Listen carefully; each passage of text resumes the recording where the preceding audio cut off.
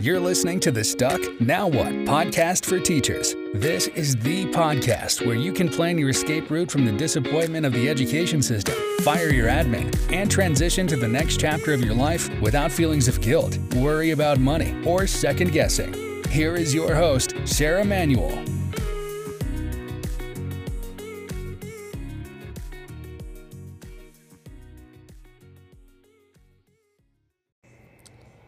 Thank you for listening to Stuck Now What. I'm Sarah Manuel, and we have been diving deep into 3 different areas that hold us back. And we've already talked about fear, doubt, and we've talked about worry. And today we're going to talk about fear.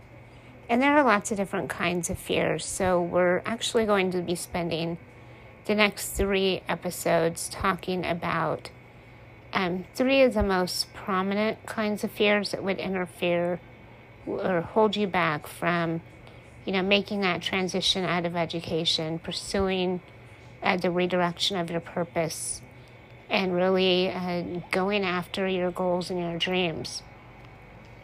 And today's fear that we're going to explore is the fear of rejection, or the fear of what other people have to say. And even though we know that it shouldn't hold us back, I know for one, it really affects me. This is a definite an area of weakness, an area of sensitivity for me. I am way too much concerned about other people's opinions of me.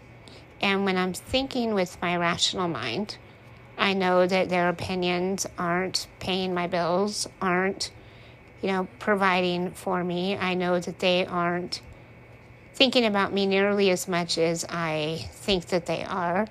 I know I'm not nearly as much of a concern as my mind would convince me that I am. But when it gets right down to it, I think that's probably the number one thing that holds me back. And I've always kind of been wanting to please other people. And this wanting to please is fine when you want to, please your boss and do well at work, or please your teacher and do well in school.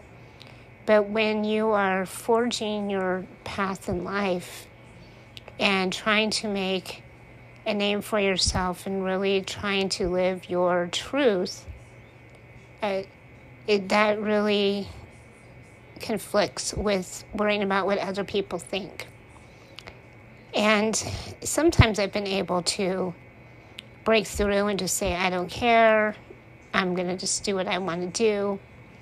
But a lot of times it really gives me pause, like especially with my whole podcast and things that I've been working on, when so many of my coworkers are in education, obviously, since I am in education.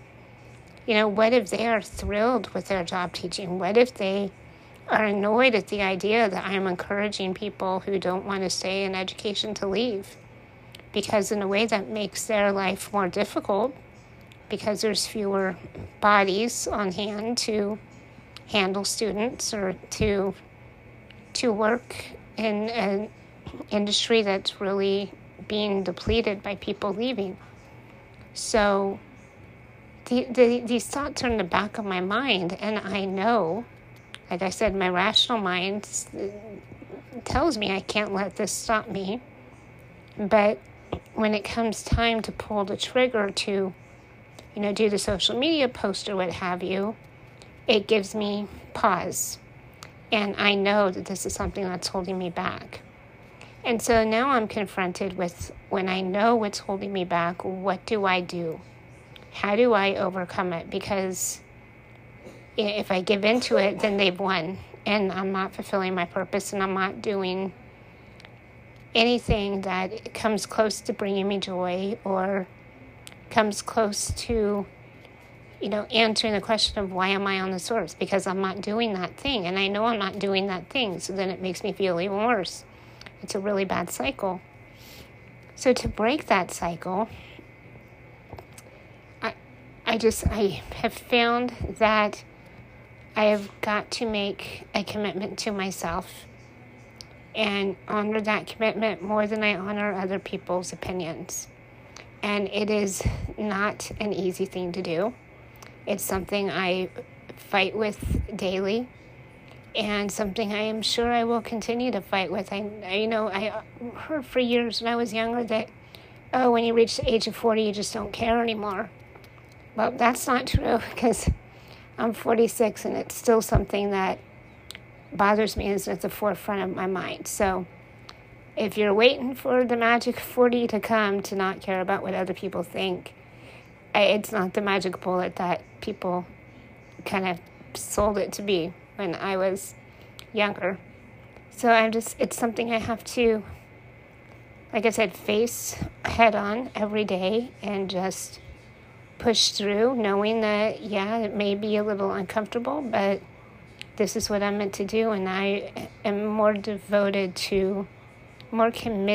to fulfilling that purpose and finding that meaning than I am to please people that aren't thinking about me nearly as much as I'm thinking about them.